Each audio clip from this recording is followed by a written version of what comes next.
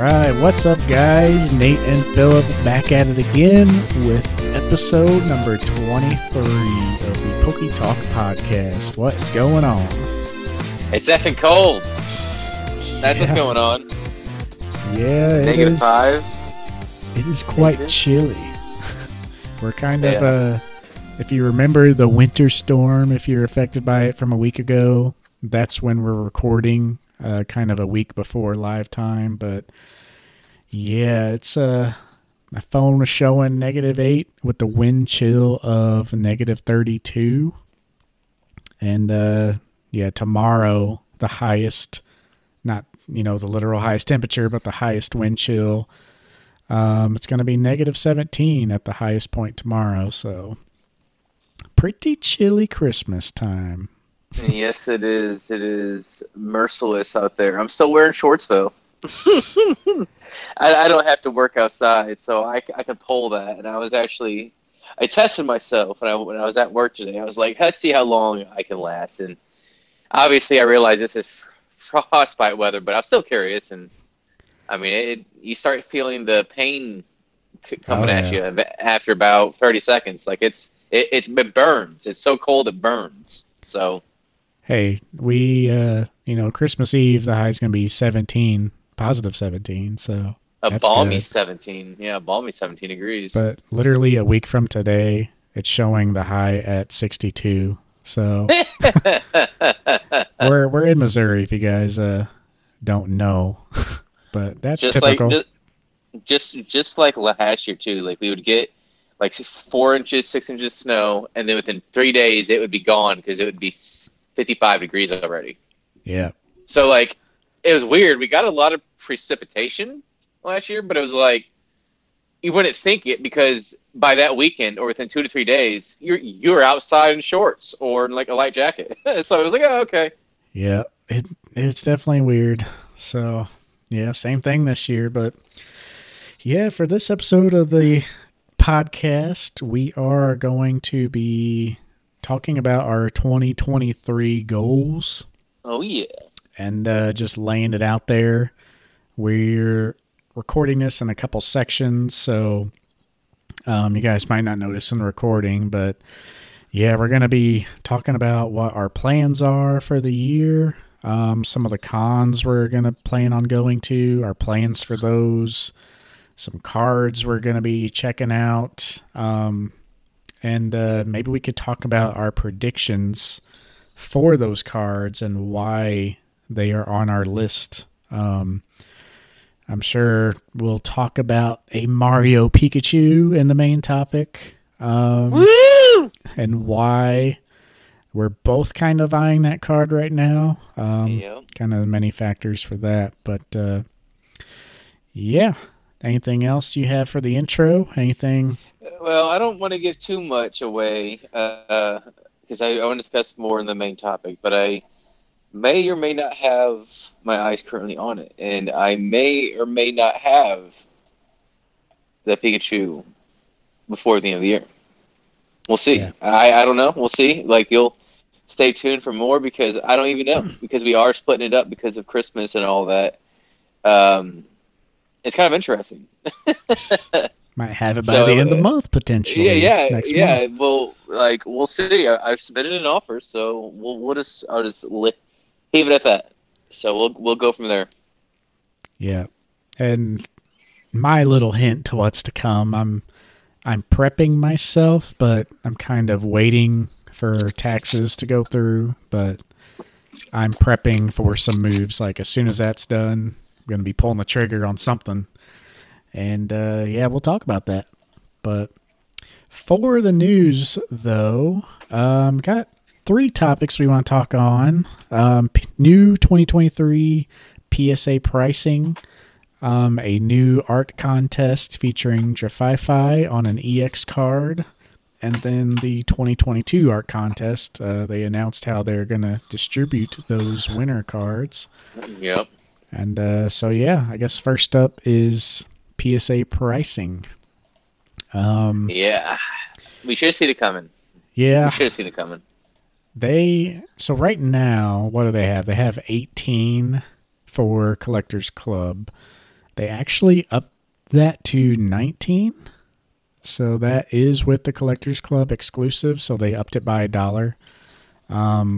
That alone being a weird number at 19 is probably just to like butt inflation for them. You know, that $1 increase across the board should really, see a surge to kind of combat that. That is value bulk. But I want to say real fast, what they Yeah. did though to counteract that, it's like, so yeah, we might have increased it a little bit, but what we're going to do is also increase the declared maximum value, and that really helps out the Yeah. Pokemon because now it's 500, 499 to be exact, but that's actually a big deal because most of Pokemon's cards, at least modern and whatnot, are going to be under that $500 limit. Not all, like your chase cards won't be, but like almost everything else. So it does potentially counteract on some value and cost for people that submit a lot. So we'll see how that works out. Yeah. If you have a card that you're expecting to grade, like after the grade, be worth $200 to $500, like it's a no-brainer. Good thing for you because otherwise, before you'd have to up that in a tier, or get upcharged for it. I know, like a lot of my stuff that I sent in at the $15 tier, especially the first order, was kind of flirting with $200. So a few of the cards I fudged and put like 190 when they're really like 210 or 220, and they still went through just fine. But They probably give you small leeway. yeah, there's a lot of cards around that 200 mark. A couple $100 that I like collecting. Those are my favorite cards to buy. Like a couple $100 cards in a PSA 9. So I think a lot of mine will fit in the new range pretty nicely. So yeah. But if you're not a member, which I think membership is still $100 a year, you make that money back if you grade things like that.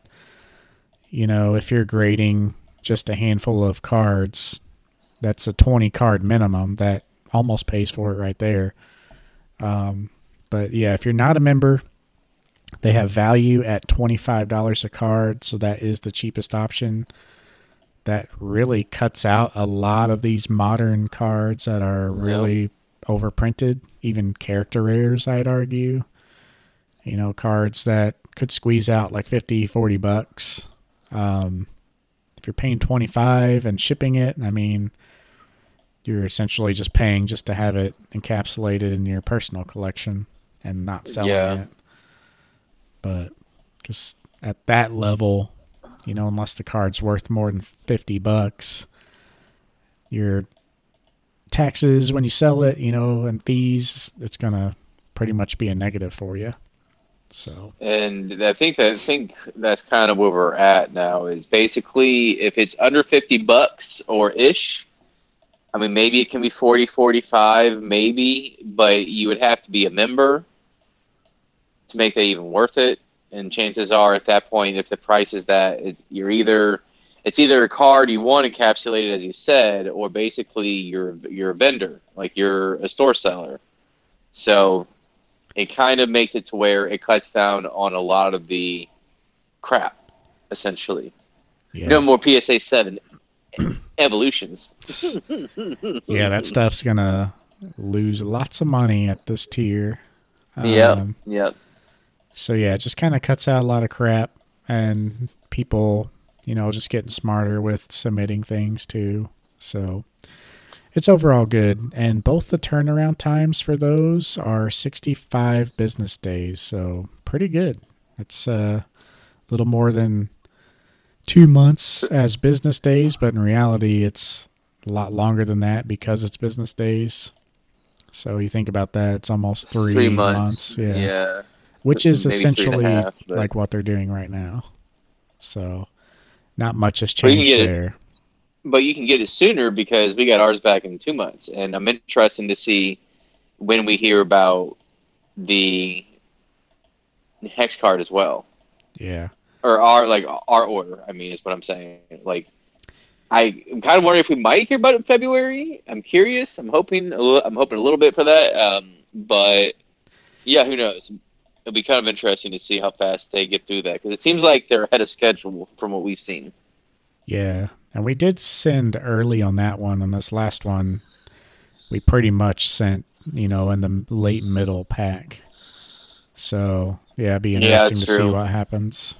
I got the email that it was there and in the system like 2 days ago. So it kind of sat there, I think, for a couple of days before they got it logged into the system. So it Might may, be a minute.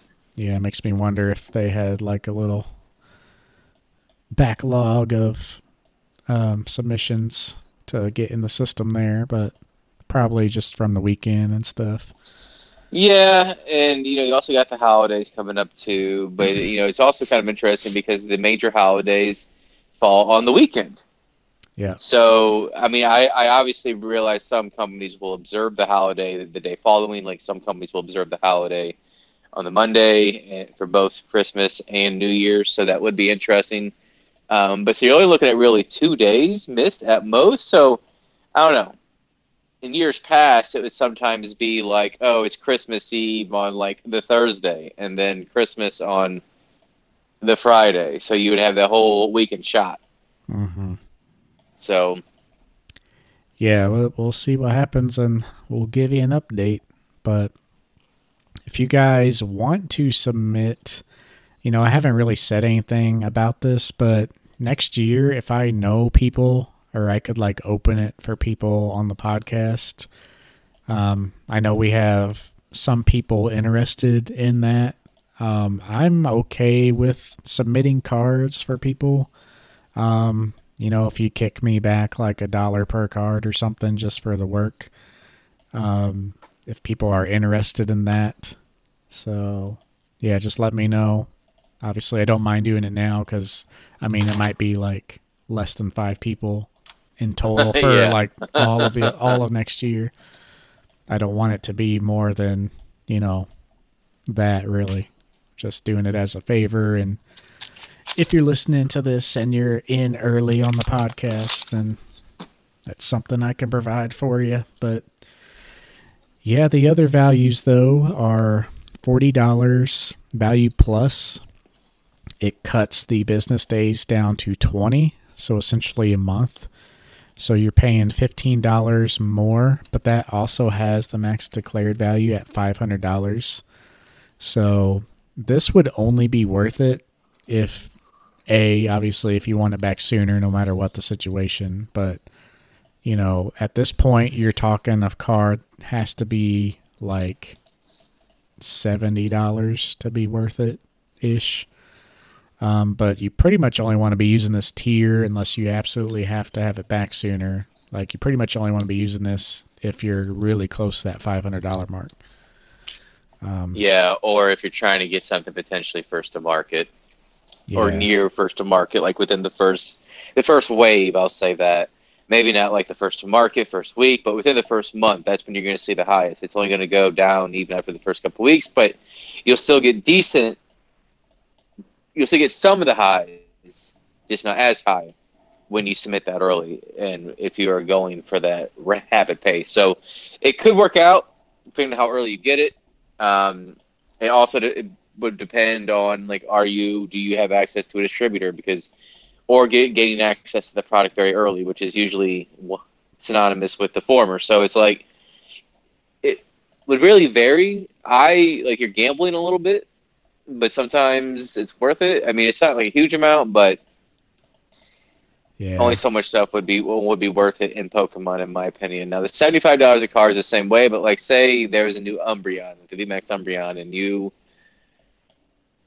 knew it was a 10, and you knew you were one of the first ones to have it. I mean, maybe.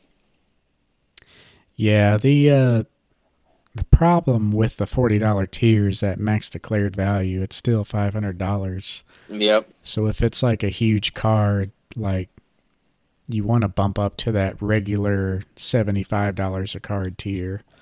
That is 10 business days, and that jumps way up to $1,500. So it's weird that the 25 and 40 are the same. I don't know why they didn't make the 40 like $1,000 value. Probably just to, justify the jump up to 75, make that look more appealing. But yeah, the $40 tier is going to be like very situational. But pretty much only if you don't care and you just want the card back that much faster and you don't want to jump up to 75, I think it's the only Yeah. reason. Because if you're trying to be first to market, you want to be up at the higher tier anyway of Hmm. 75. But yeah, interesting to see how it plays out. There's a dual service bulk, which is like if you're getting signatures or something like that. That's 75 business days for $25. That is a collector's club exclusive only.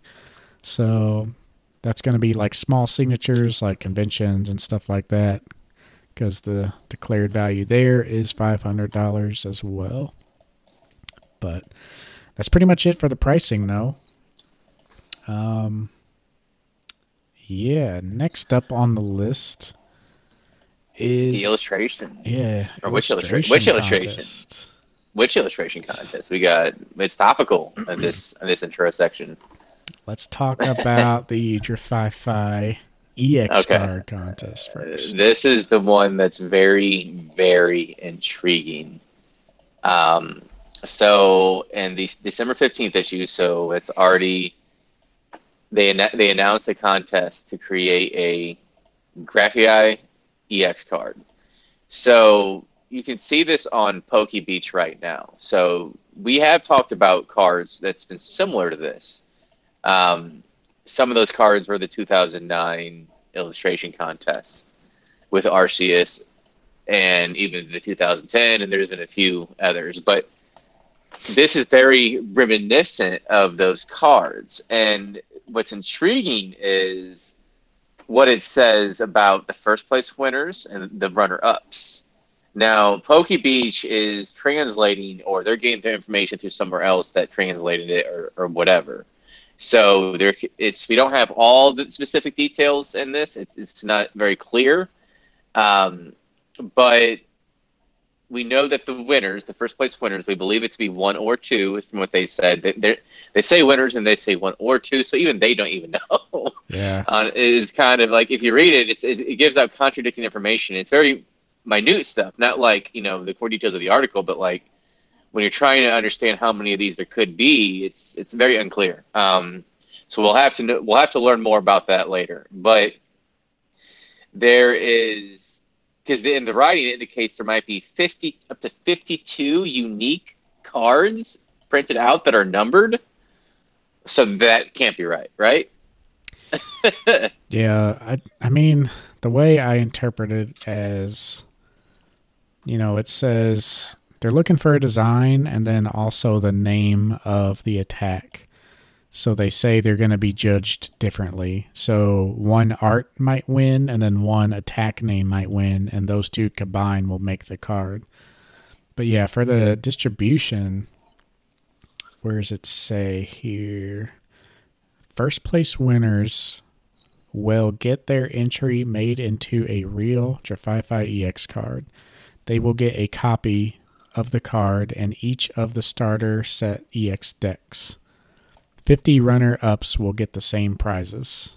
So that's where it's kind of confusing. It's like, will the runner-ups get their own cards made? But then again, it says the first place winners will get their entry made into a Drify card. So it's like, why does it say first place winners? There's multiple first place winners. Yeah, it's just very, very unclear. So if there's multiple first place winners, well, let me back it up. So I think it just means like they'll get a copy of the card sent to them, and then that card is going to be like in the set later on. No, I interpreted it differently than that. I interpreted it as like, see, this is how unclear it is. We both have there's like in fifth grade text, right? There's like maybe 8 sentences, and even we both disagree on the interpretation. That should tell you how unclear it is. Yeah. Because I interpret it as so it is a Graphite EX card, but it doesn't say anything. I don't see that it might be in a set. And I it don't. would be I'm weird if they just give them a copy and that's it. Like, hey, thanks. Here's the card, and then it releasing the set. Maybe there'll be something on the card that says winner or There'd first have to be a place. stamp. That if they did that, I feel like they would place a stamp on it or something. But if that's the Uh, case, like, is this like a 50 copy card and it's going to be like a well, trophy card? like if we look at some of the past examples, so like don't want to go back long ago in early Pokemon to the mid to late '90s because that's so different. I don't think you can really compare it to now. But if you look at past examples of this, where Pokemon or Korokoro has done this, you had the '09 and the 2010 illustration contest, and 100 presumed approximately of the '09 contest for the Korokoro, and 200 plus presumed for the 2010. And they were just handed to the So winners, right?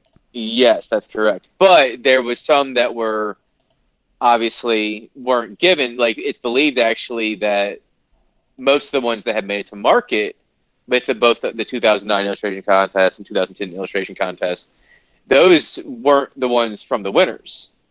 Those were the ones that never left the printing room. Yeah.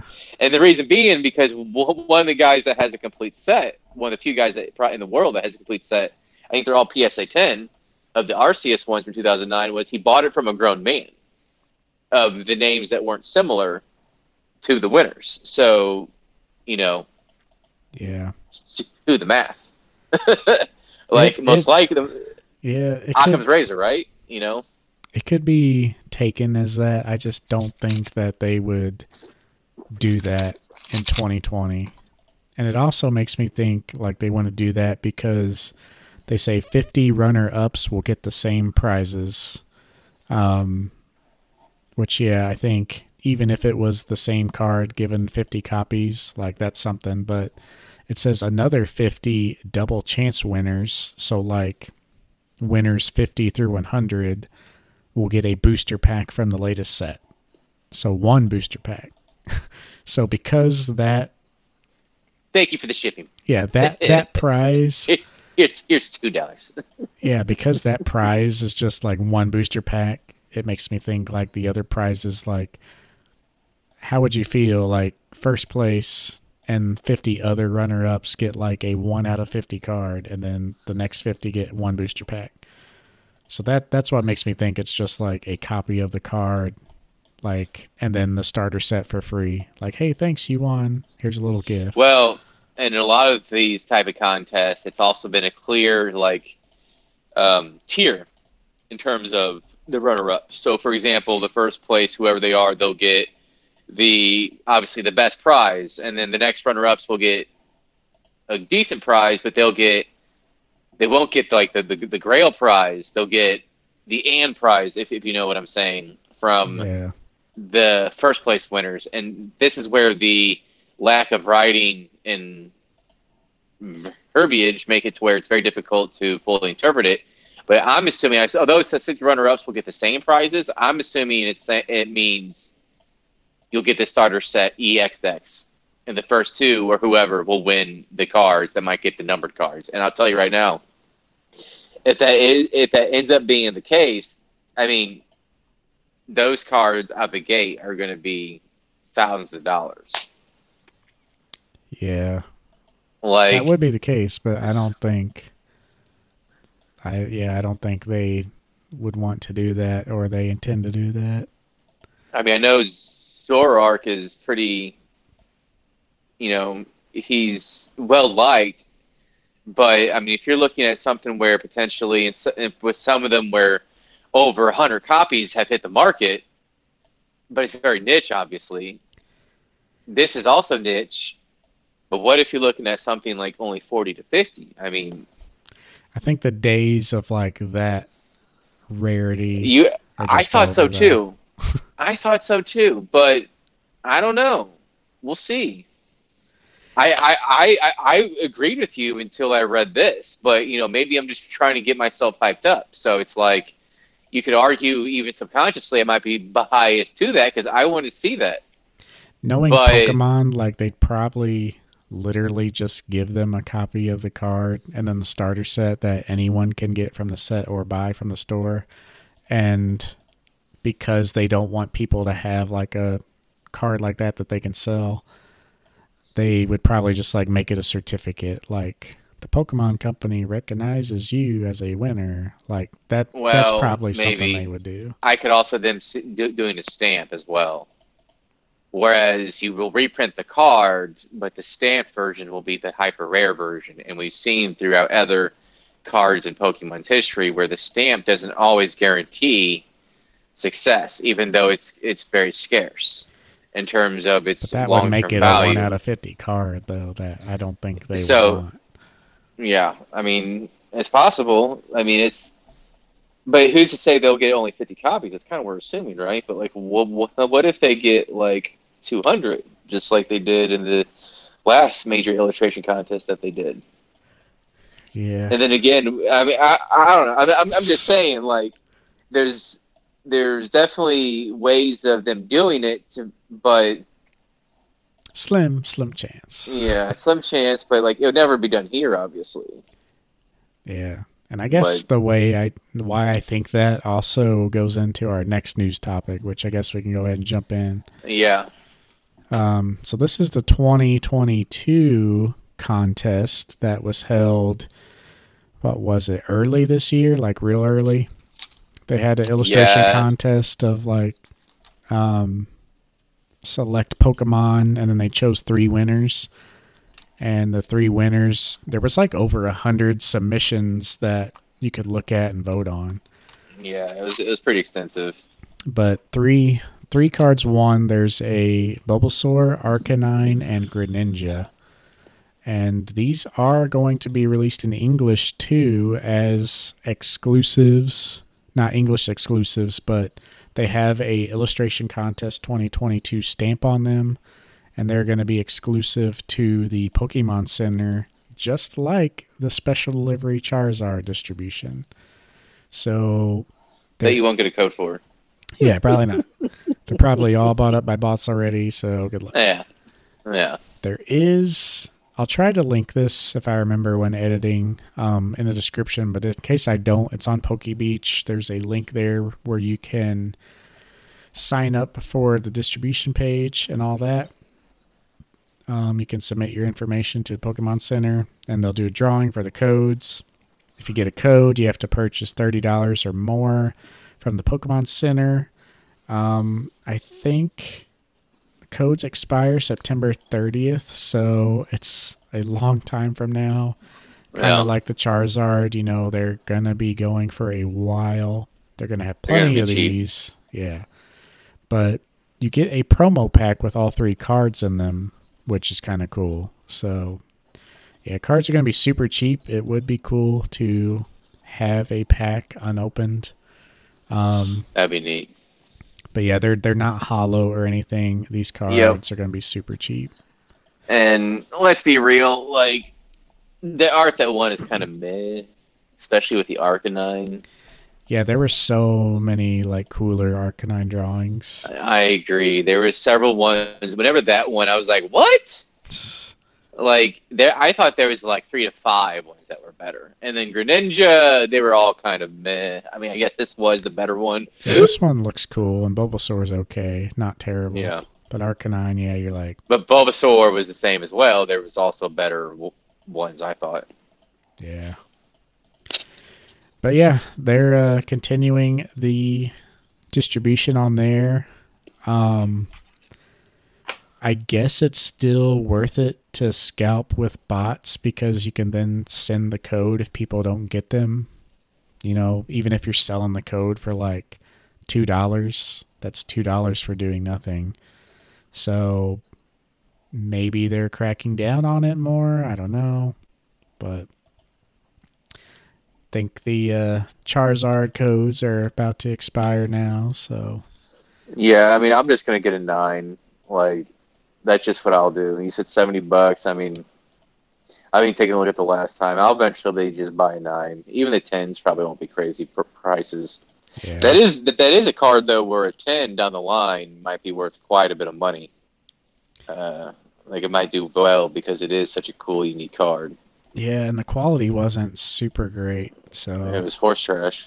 there's That's what it was. there's a little something there for sure. But yeah, I like the special livery cards, the uniqueness of them, and just the story behind the Charizard. Like, it's so cool. But it's one of those like the Charizard UPC. Like, yeah, they're super cheap, going for $100 tops right now, but the value's still there. You still get 3 cool promos and some cool packs. Well, I'm sure a lot of people are trying to create the move for the Charizard, but sometimes when a card like that's super cheap, it's a great time to buy because, well, it'll never get to $1,000. It'll easily go from whatever it is, like 35, whatever is raw, to potentially $100 in due time. Like, I mean, that's a future $100 card all day. Yeah. So, if the demand can scoop them up, though, there's a lot. Yeah, I would think sealed potentially, but eventually, like I think it will, just because it's Charizard. If it was any other Pokemon, well, maybe Umbreon, but like if it was almost any other Pokemon, I would say it's gonna be a long time. It'll be like the Ancient Mew in some ways, but you know. And a lot of that can be said for many cards. Like, do you put your money in a $100 card that goes to $150, or do you put your money in a $2 character rare that can go to $20?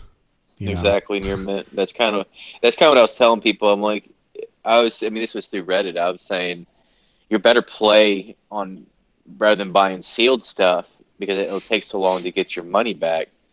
Is buying near mint character rares, especially some of the better character rares, and like most of them are at their all-time low, and some are only a few bucks. Like the Gengar is only like $5. I mean, that Gengar is easy a future $20 to $25 card in your mint. Yeah. Like and it won't even take that long, I think, to get there, honestly. And then boom, you just 4 to 5 times your money in a couple years, whereas everybody's still waiting on the booster boxes because everybody's doing the same thing. So, yeah, you can move your money faster and do more stuff with it rather than just have it tied up in sealed product, is what I'm saying. Unless you are Alpha Investments, Rudy, where you can have that money to have a huge capital and have a huge warehouse or like buy a lot at once. It's not, your money's better suited for other things, in my opinion. Yeah, for sure. But yeah, that's pretty much all in the news. We'll head into the main topic. It's going to be pretty much like, I don't know, we'll try to make it like an hour because we had some pretty long episodes, but I think this one, we're just going to be kind of rambling and spitting our theories and whatnot. And if we alarm you, we sound like manic fools. Don't be alarmed. Everything's okay. Yeah, it's just because we are. So don't worry about it. Yeah. All right. Well, But yeah, on that note. Yeah, we'll hop on into the main topic. All right. So the main topic are goals for 2023.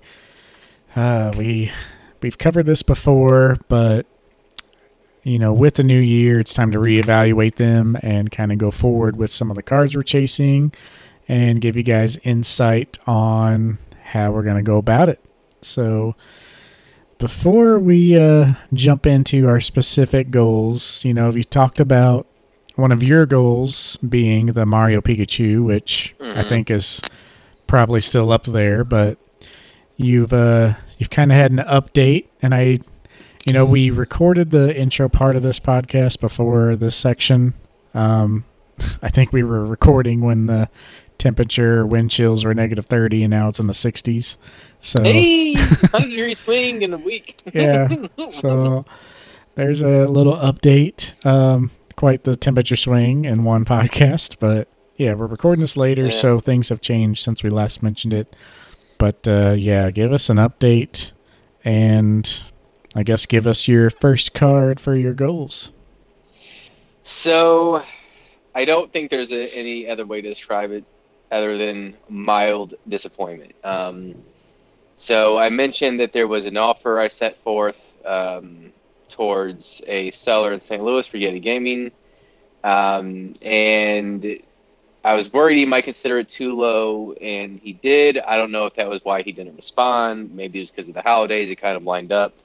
I don't know. That part really wasn't a big deal. And they want cash, like pure cash. And I was worried that was like the only way I wasn't going to get the card if that's what they wanted. Now, you can argue the business model of turning down an X amount of cash / trade for overall value and have fluid money because you don't want too much cash sitting in one item.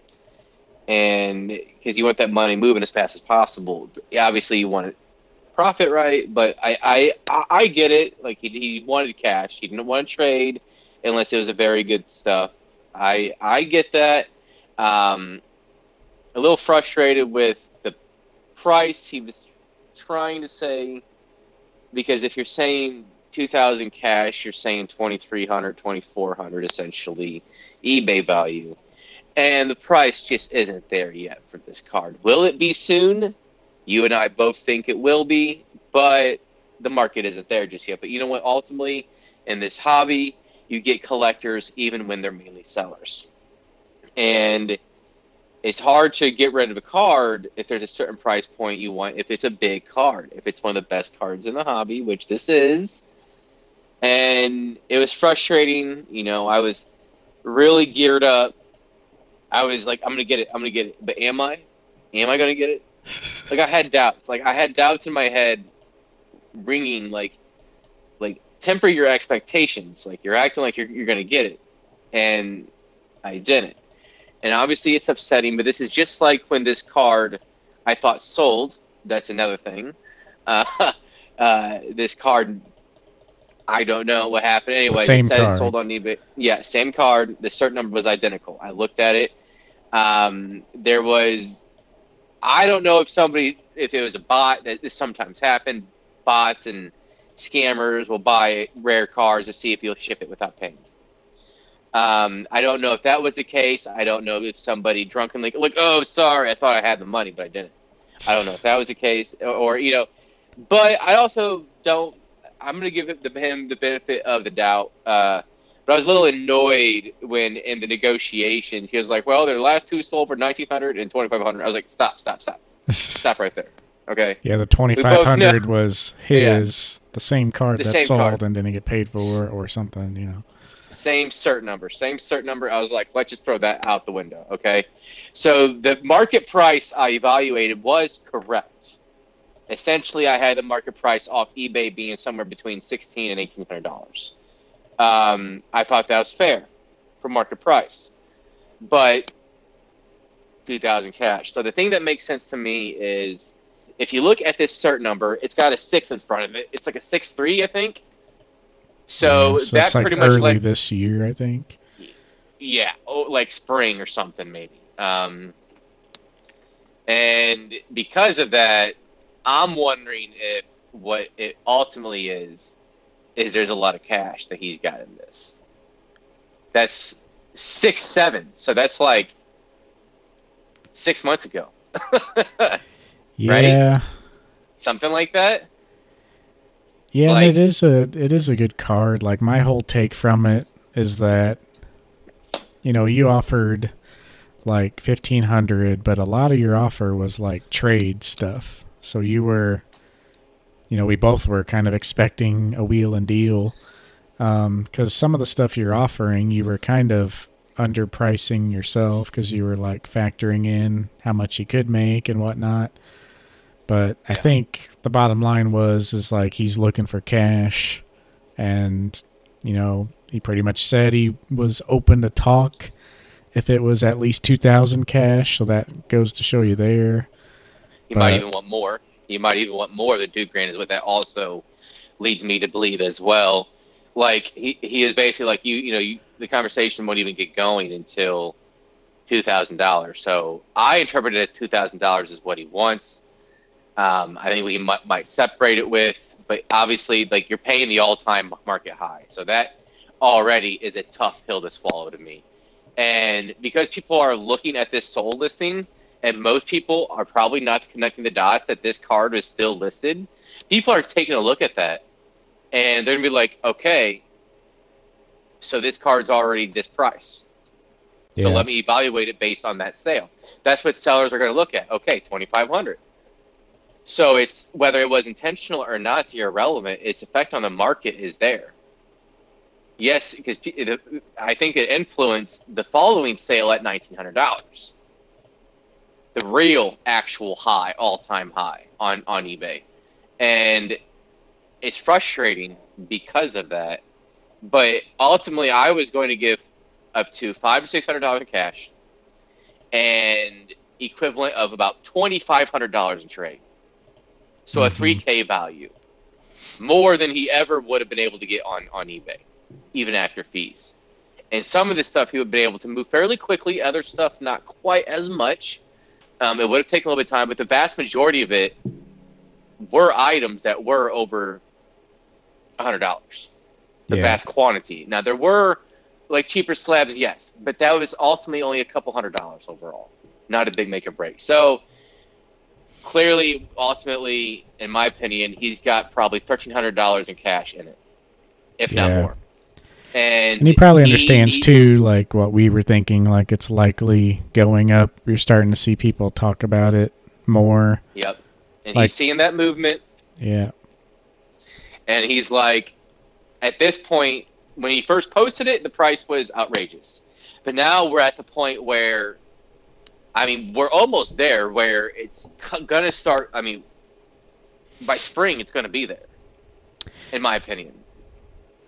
Which leads us to another thing I'll talk about in the future here, but or later in the podcast, but not just right this second. But yeah, and I mentioned it before, like, you know, obviously we're talking about it because it's like your main goal, but yeah, it is a grail for me. It is a true grail. It's I'm sorry. Go ahead. I was just gonna say, like, it's one of those cards, and I told you this before. Like, I usually have like, I don't know, I guess it's a hunch, you could say.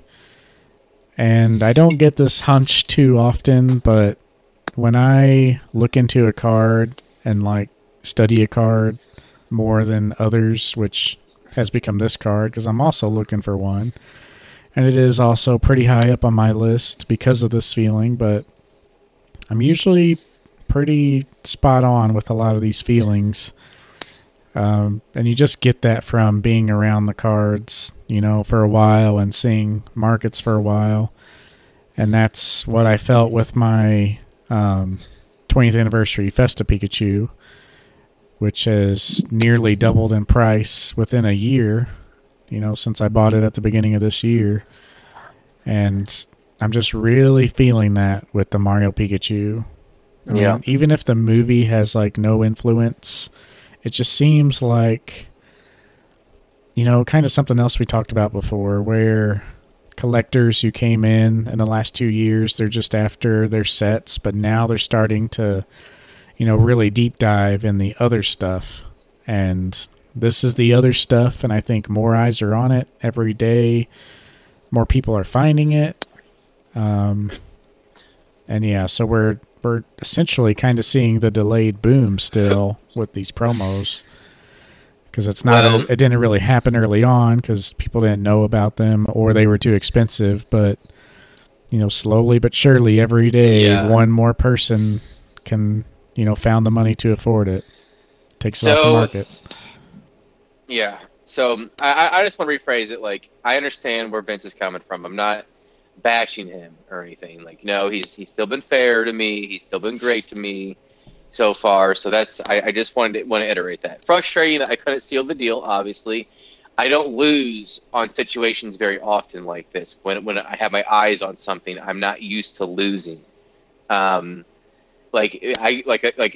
Nathan kind of knows how I am when it comes to like Pokemon Go and other factors like that. When I got my eyes on something and like I'm ready to go, I will find a way to make that deal happen in my favor, and rarely does it not.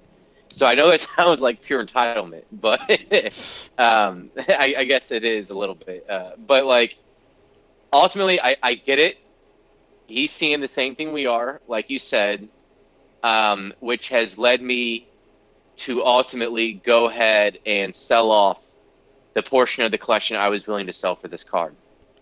And the reason being is, one, the value is going to be pretty much the same after the issue with taxes and fees, although nobody knows what's happening at this point about that anymore. But I'm assuming it's going to happen. So I get 65% essentially, because my main job covers like the visual tax bracket, but this puts me to the point where, okay, I'm now getting 65% on the dollar, assuming they get that tax through. So yes, I'm taking a hit. Well, the overall value I'm gaining. I'll rephrase that. But up front, I'm taking a hit on the cost. Yeah. But ultimately, I'm weighing the options of what is the best rationale to do. And we are seeing that this card is right at the door of $2,500 to $2,700. And if I can get it for $2,000 to $2,200, so $2,000 to $2,200, that $400 to $500 difference is more than I would lose upfront costs when it comes to what I would get in the trade value from Yeti. Yeah. The way I see it, the cost effectiveness, because the amount of time it would take me to sell this stuff on my own would be months, 3-4 months. Great, right? Well, when we're talking about I need to make my move by the end of February, we are on a true crunch. And I got to make my move fast. So I'm still going in there on Sunday, which is the 1st. And he never responded to me about potential offer, whatever. He was probably annoyed with me by then, I'm sure.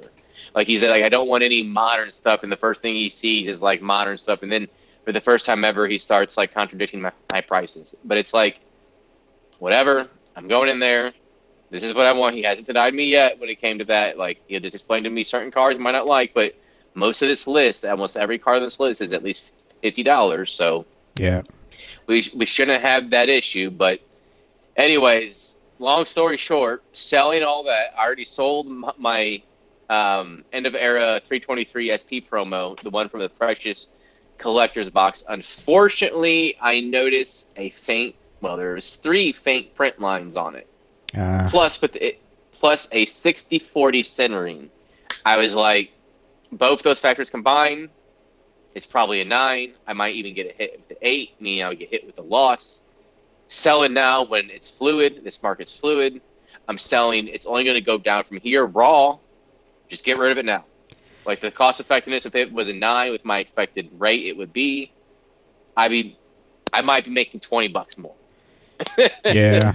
And you do have to do a lot of that stuff in collecting, and I've done it before too, where you sell something that you particularly might not want to sell, but no, your money, like you sell cards that are less likely to move for a card that moves, and then you just buy the other cards back. It's like, it's like option trading or something, Yeah. You're taking stock and then you gotta buy it back, and hopefully it's the same price, but if it goes up, then you lose. You gotta buy it back no matter what if you truly want it.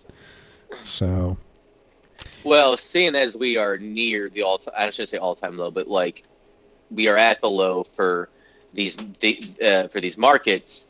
I mean, I am taking a loss on a few of the cards I'm trading, 3 of them in particular, but it's not drastic. It's like probably $100 overall, like 30%. Like I bought these cards between 300 and 400. But the way I see it is, at these same cards, I don't see drastically randomly increasing in value the next year too much. Yeah. Maybe 5%, 10% maybe, if that, like nothing major. So I'm like, okay, sell these cards, buy them back later on. Like, you kind of realize after you see the breadth of this hobby, going to trade stores, going to card shows, you start to realize just because you sell it doesn't mean it's permanently gone. Mm-hmm. You can get it back. Like, very few cards in this hobby are truly rare enough. If you sell it, you might have missed your opportunity. And the cards I'm selling, none of those fit that description. And half the cards I'm okay selling. And I came to the realization, like, with some of them are my RCS AR cards. Yes, I am selling all but two of those, which is the AR4 and AR5, the two best artworks by far. And I figured the nines I got, I'm like, I really don't want nines. I'd rather have tens of the set, so just sell the nines. So that was easy. And two of the tens, like I said, I'm not taking a huge loss, so just go ahead and sell it. And just move on to where your priorities are. Again, we mentioned that before, prioritization within the hobby. Yeah. This is us prioritizing. Sell cards now aren't going to increase much at all the next couple of years. And you can easily buy back again for a card that might be out of your price range relatively soon. And here's an example of that. Nathan, you mentioned it already a little bit about like having a hunch and kind of looking at other cards. Well, and a great example of this, in my opinion, so I consider the Mario Pikachu on the same tier as the 20th anniversary Festa and the Team Rocket promos with Giovanni and Jesse James and Meowth. Yeah, that came in a special case. Yes, the Team Rocket special case. And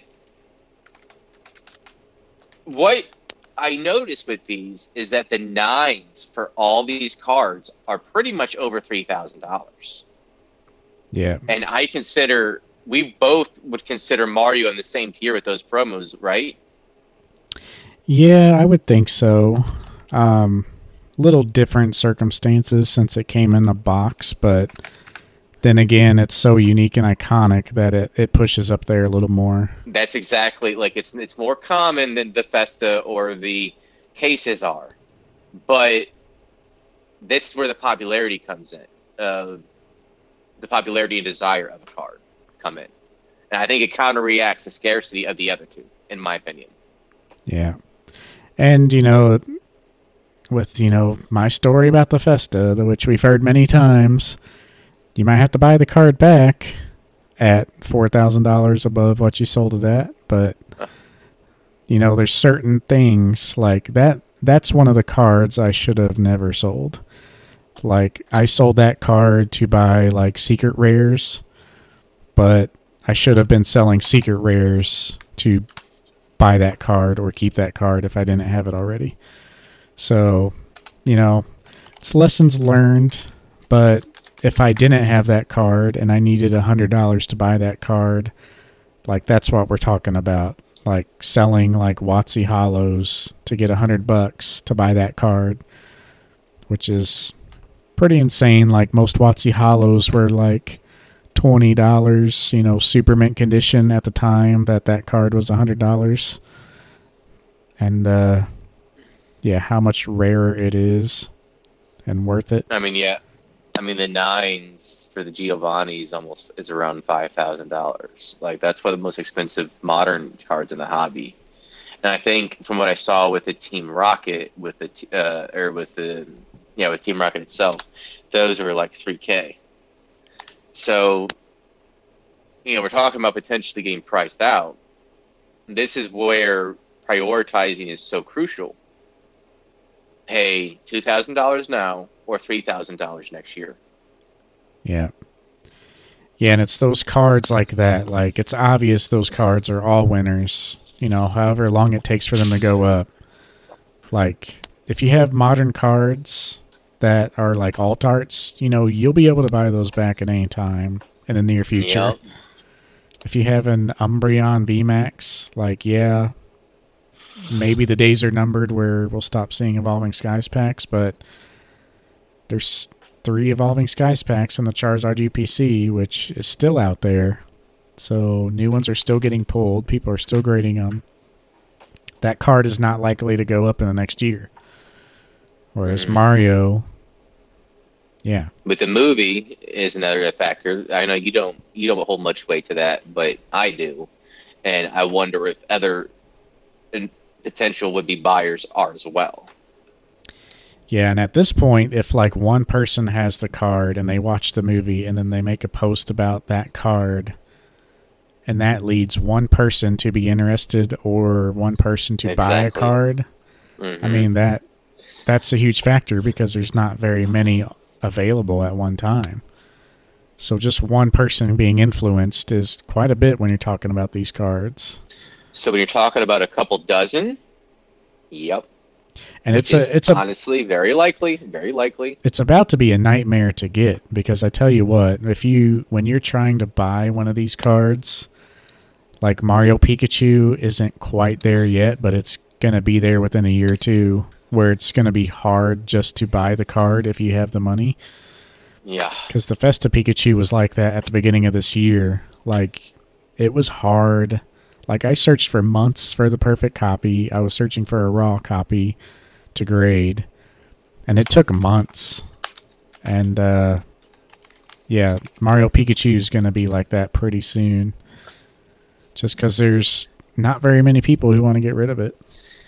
And, one thing I couldn't help, but I'm still looking, just like to type in random things to try to find like every promo. But if you look at the Team Rocket cards with PSA 9, there's nine. It's non-existent. It's like maybe one seller, and there's one seller that has both that wants 12,000. Yeah, I think like, that card's already PSA there 9. for some reason. Yeah, like it's hard to find. And I believe Mario is right behind there. And then eventually you're going to see Luigi make that jump too, the Luigi Pikachu. It's going to lag behind, but it's going to be there too. I think it's going to be, Mario and Luigi are the next ones. They're going to follow the same path. Yep. And that's what I'm saying. After that, maybe the Poncho Pikachus. Those are the only other ones I feel like, but those are also, some of those are on my list too, but they're further down. Yeah. But yeah, and then aside from that, like those cards we just mentioned, they're kind of in a league of their own. And yeah, that process is going to happen to those too. But yeah, literally, there is one posting for the 277, 278 on eBay from what I could see, and it's both of them. So you pretty much have to pay whatever he wants. Like that's another thing too. People want to sell these together a lot. And I was also going to mention KCCon. We didn't see a single Festa promo or a Team Rocket or Giovanni. But we saw one Mario and Luigi set, and we saw like 2 or 3 Poncho sets. So that that explains our theory right there. Like next in line's Mario. Yeah, we only saw one of them. Next after that's Ponchos. We only saw like 3 of them. Ponchos might take another year or so. Simply put, because, well, art-wise, they're not quite as good as the other ones we mentioned. Like, are they? Like, I'm not like bashing on it by any means, because the art's still great, right? But like, ultimately, it's Pikachu wearing a poncho, and with like kind of a cool background, but like they aren't quite as good. It's just like, full frontal. I mean, they're cool, right? And they are some of the best promos that there is, but it's like, I would say this is clear tier B in terms of the best promos, in my opinion. Yeah. But I mean, I would love to have the Magikarp and Gyarados and the matching Rayquazas. I don't give a shit about the Charizard. But like, those are the ones I want. And fortunately, those are cheaper, even in 9s. They're like only, I should say only, but they're like around $1,200 in 9s. And honestly, that's relatively affordable, I feel like, when we're talking with some of these other cards. Uh-huh. Well, I mean, okay, the shiny Charizard one is pretty cool. But like, that is one of the best. But I still like the Rayquaza one better. But yeah. Yep, it's kind of like, but it'll be there. It'll be there before you think.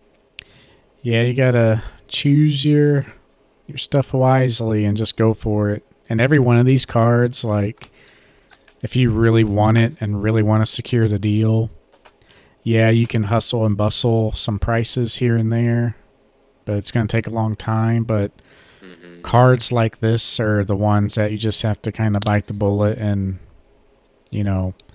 maybe you can't get the Mario for $2,000, but you just say, okay, $2,200 just to get it done. Yep. And it is It's 20 times better satisfying than when you no. do that, but sometimes you just gotta go up a little bit just to get it over with, and also think of the time you're spending looking for it, you know. Hmm. Yeah. I mean, ultimately, I hate to say it, but like, I will have, after selling my stuff, the cards in question, I will have what it takes. Assuming his asking price is 2,100 or 2,200 and under, I will have that availability by the end of January. And I will send him another email, be like, "Hey, this is a one and done offer, 2,100 bucks or 2,050. Take it or leave it." Or That's sort of, 2000 or or 2000. I don't know, but like we'll see where things are in about 35 days. How much things will have changed, we'll see. I'm hoping we will have another auction come up, and it'll stay under $2,000 because we also had a CGC 9.5 that sold for around 2,000. So clearly, the market is between 1,800 and 2,000. I feel like 1,700 and 2,000. So we've gotten a huge bump from so like a year ago, it was around like 1,300 based on eBay sales. So it's made a Yeah, jump, I think and it's yeah, right at 1900, 2000. Or if you want to lock in the deal for sure, 2200. But most people, of course, are listing 2500 just to try to milk it, but well, yeah, you can always go lower, but you can never ask for higher. So you mark it at 2,000, somebody's going to try to get you down to 1,800. So you mark it at 2,500, hoping to settle around 2,200. That's kind of the mentality. So that's kind of what I figure he wants. I will talk to him Sunday. Like, I know we can't agree on a deal, blah, blah, blah, 35 days from now. But are you willing to make that deal for 2K cash? And if he says tentatively, maybe, or yes, I'll hold him to it. yeah. So, Yeah, we'll but see yeah, how it goes. yeah. So this is the big card. This is a card I will be buying this year. Um, Now, will there be another big card that I buy?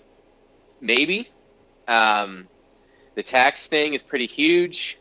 By my estimates, I saved over about $2,500 to $3,000 from my taxes for this year because of that. So I'll have to wait till after all my taxes are done, but I might be able to get another one, honestly, at KCCon. Yep. The it's lining up perfectly that unless I want to pull the trigger on like an Elsa for Lorcana, which I might, we'll see. I will be getting another big card this year as well because my focus has changed from binder sets to prioritization on these promos. And the way I see it is I can complete I was doing the math. I was like, you know what? Why am I focused on binder sets when literally I can complete my entire binder set I'm going for once I sell my Lorcana cards?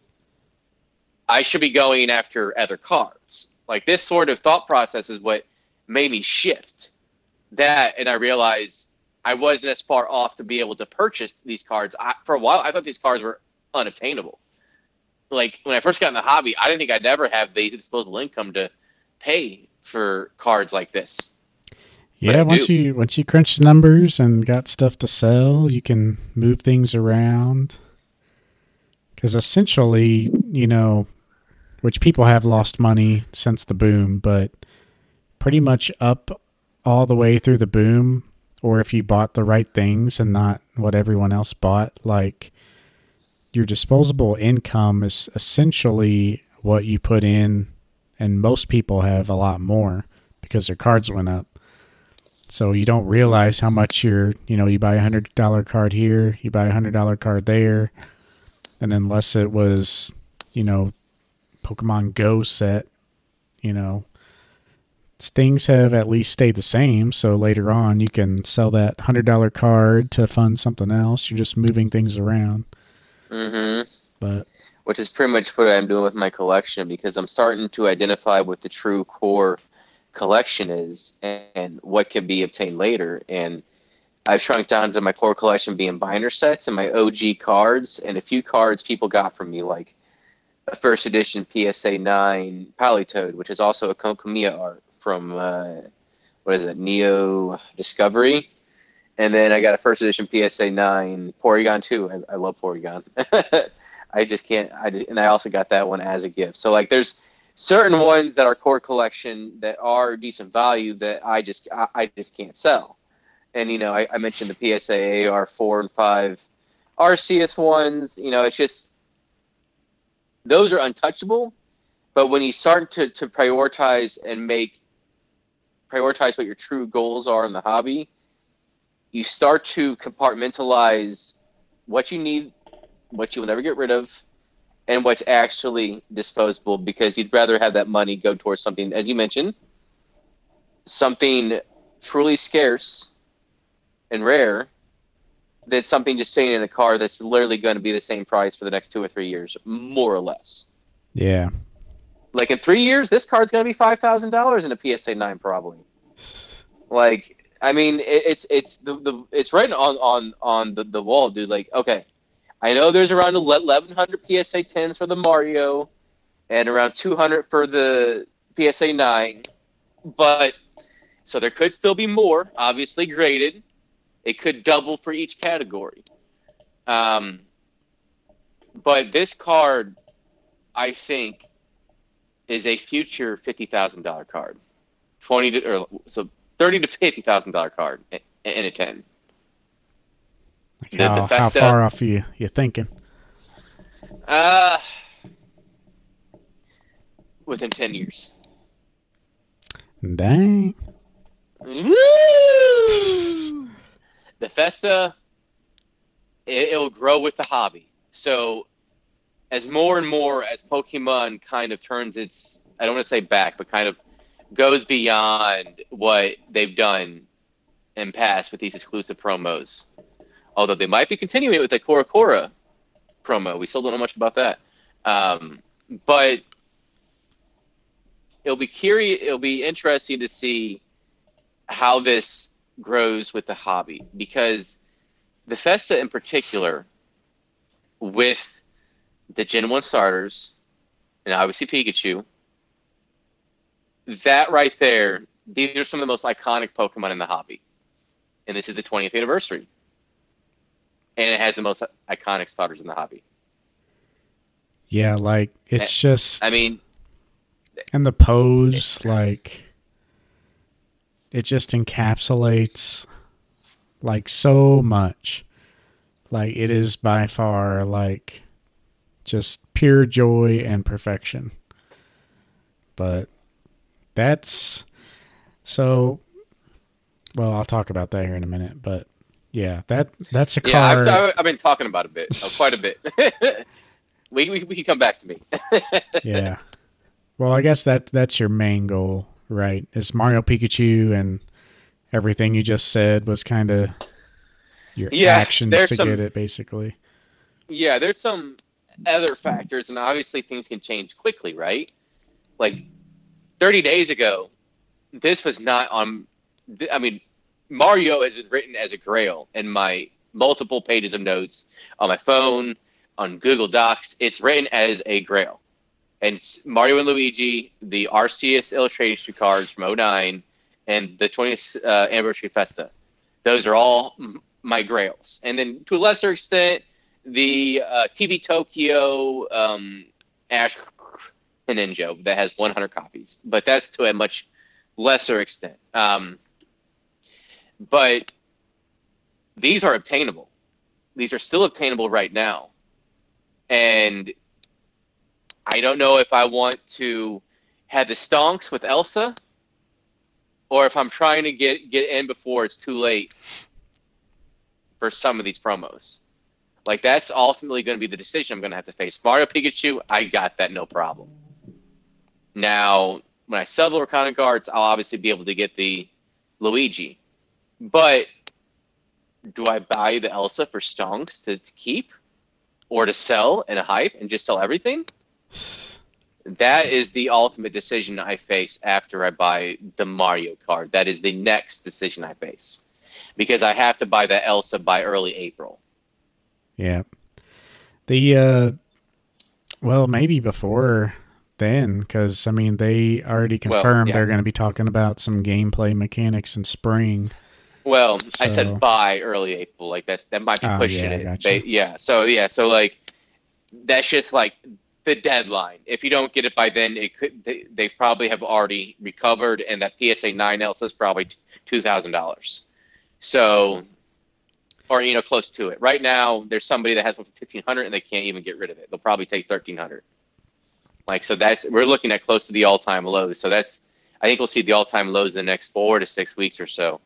Um, but that's another side part of now we can go into everything I plan on buying when I sell Arcana, blah blah blah. But I think until then, before that, so yeah, my reasoning behind these cards being potentially $20,000. Now it might seem far fetched because it's a lot easier for a card to get to 1,000 to 3,000 or like 3,000 to 5,000, right? It's a lot easier for a card to make that jump. Now making that jump from 5,000 to 10,000 or 10,000 to 20,000 requires not just necessary demand, but true growth within the hobby. Because right now, with a lot of people that are wanting these cards, they're pretty much under the age of 35, more or less, right? Yeah, pretty much.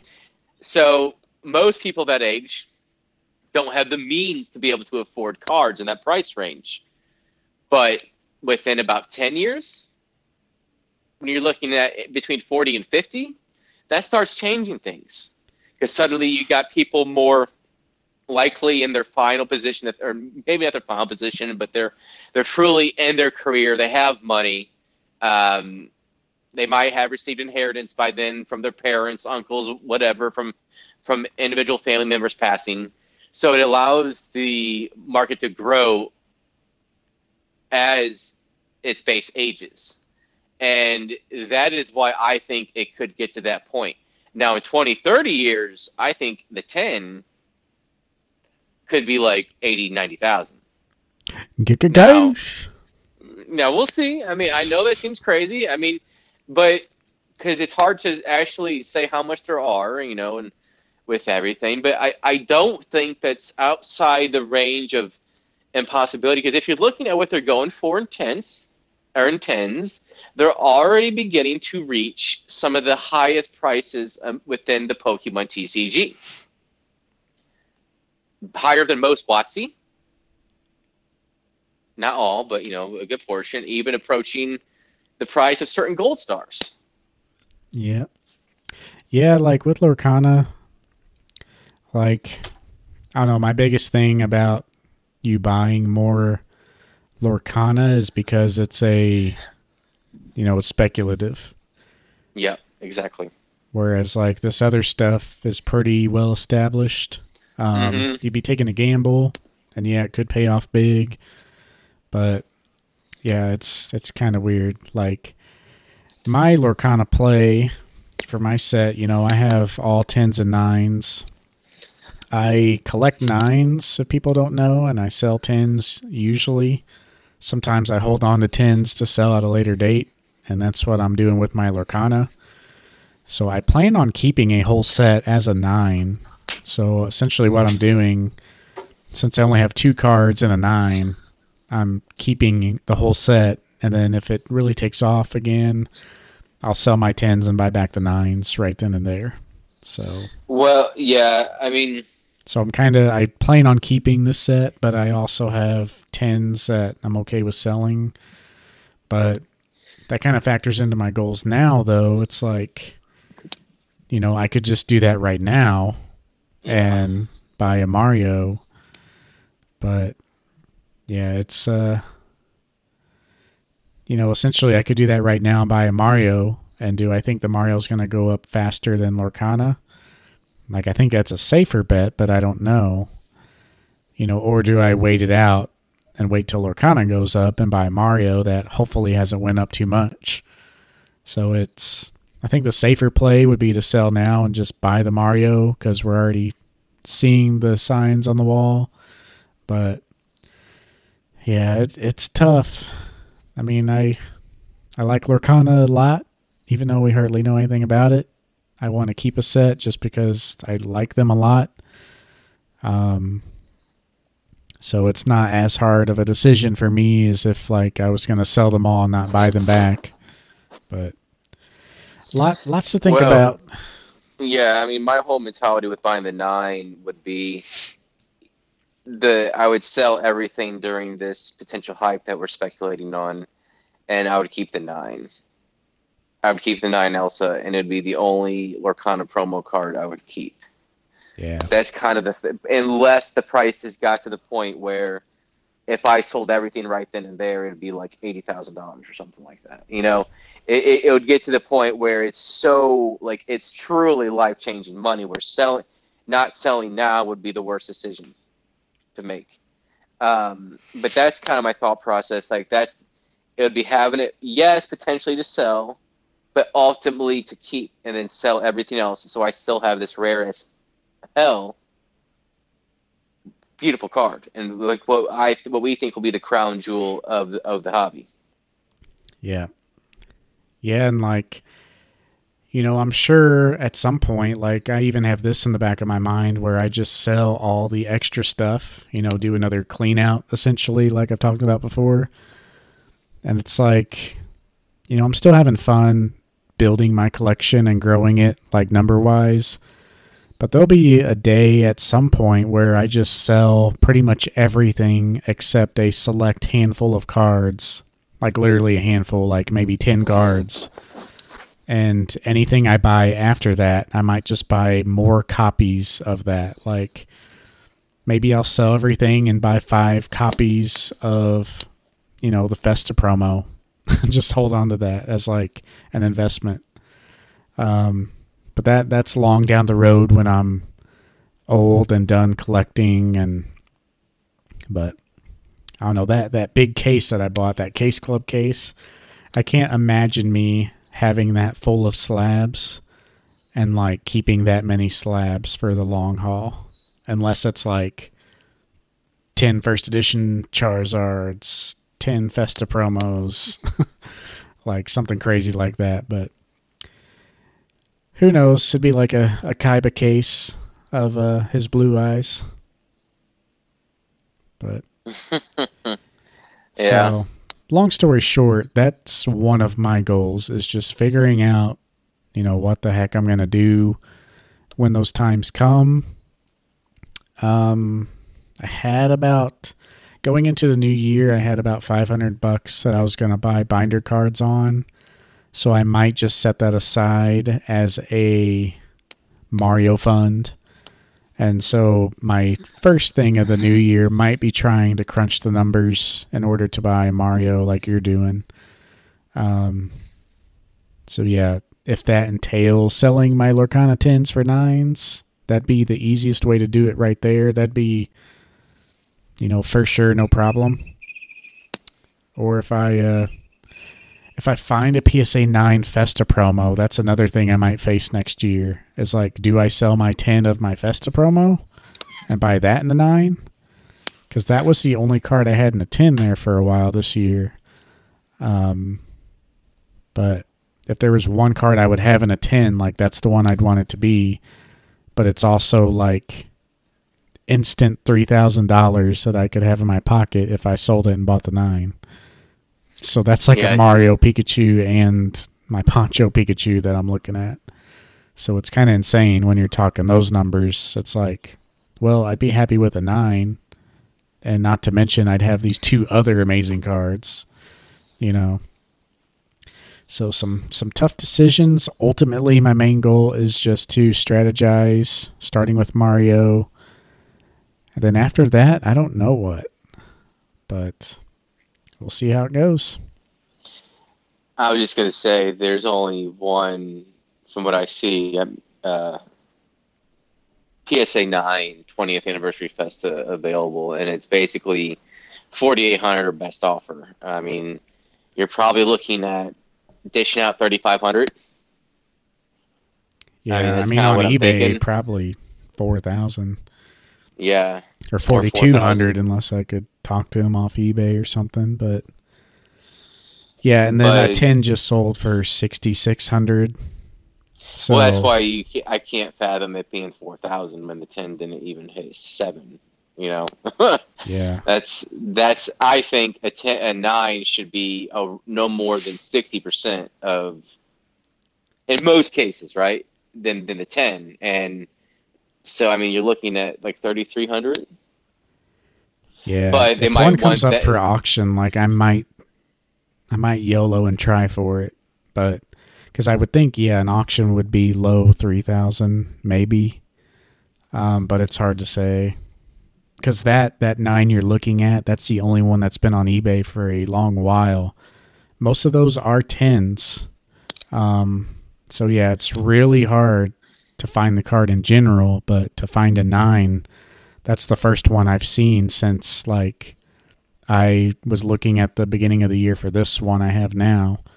Granted, I hardly ever checked for it in the summertime because I already had it, but there's not Yeah, very many at all. But let me look at the sold listings here, see what there I was was. about to take a look at the price trend, because if you take a look at the price trend, oh come on now, because if you take a look at the price trend, it usually pulls up most of the cards in it, so it's relatively accurate, and it goes back as far as a year. Yeah, December 8th, a Festa 10 sold for 62.50. And then the last one that just sold less than 20 days later sold for $400 more. That was from Probstein. That's a very well-known eBay account. Yeah, I'm only seeing two sellers on my end for the PSA 9, April and September. And it sold for around $2,000. And it was, one was a buy it now, one was um, an auction. That's what I'm seeing. So if you're saying $3,000, that means this did a 30% growth in just a few months, essentially. Yeah, and that's about what they were when I looked like in February or January. So they were pretty stable for a few months, but then, yeah, this summer, just that card in general took off. All the Festa promos are great. There's one with the Gengar on it, but Yeah, I like that one. They're basically, with the end of era promos that they're doing, they're pretty much, it's the reinvention of those cards, more or less. yeah, you can buy all those in a 10 for under $1,000, and then you have this 20th anniversary one that's just pew Yeah, way above them. yeah. And that was at a specific, I can't, I'd have to look it up, but it was at a specific tournament. It was a big one. You just had to participate or be there. I can't recall. Yeah. Oh, what was it? It Yeah, was I can't remember either. one in Japan. It was like one in Japan. They handed out to, I can't remember if you had to have certain amount of points. But yeah, there's one with Lunala and Solgiago I'm not a fan of. It's just kind of, it's just meh. But they Looks do have quite a few. it was given to all who participated in the 20th anniversary Festa. So it was only one event on October 10th, 2016. It's held at Tokimesi, Niigata. So you're probably talking about maybe a couple thousand, maybe. Yeah, I'm going to try to see how or how many participants. I found this article from 2016 itself. There's details on the event. But I do like the Battle Festa with the Mewtwo's and Hoopa. That's one of my favorites. The two Mega Mewtwo's, the Yeah. best mechanic ever. Mega. Yeah, that one I do like a lot. And yeah, the one with Gengar is pretty cool too.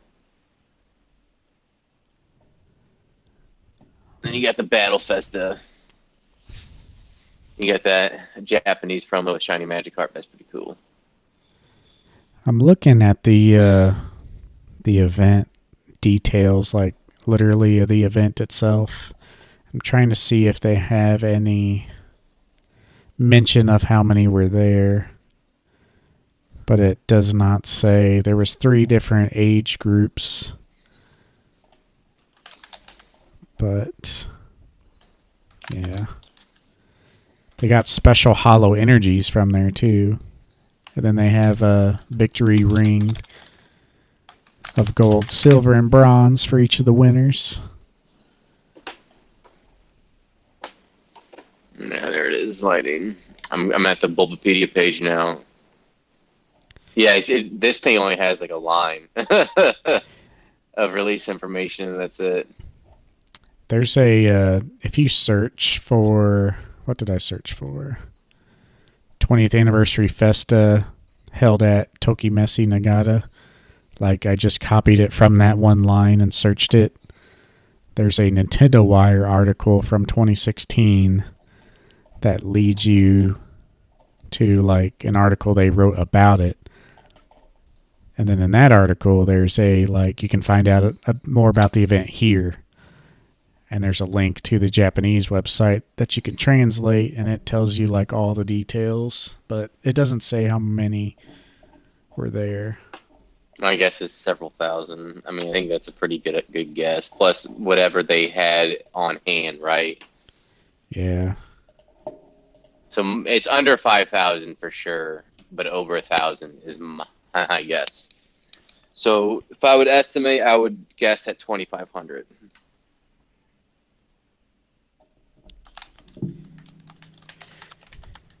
Yeah, I mean, even if you look at that picture on the tables, I mean, there's like 100 kids at each table and then like 4 tables.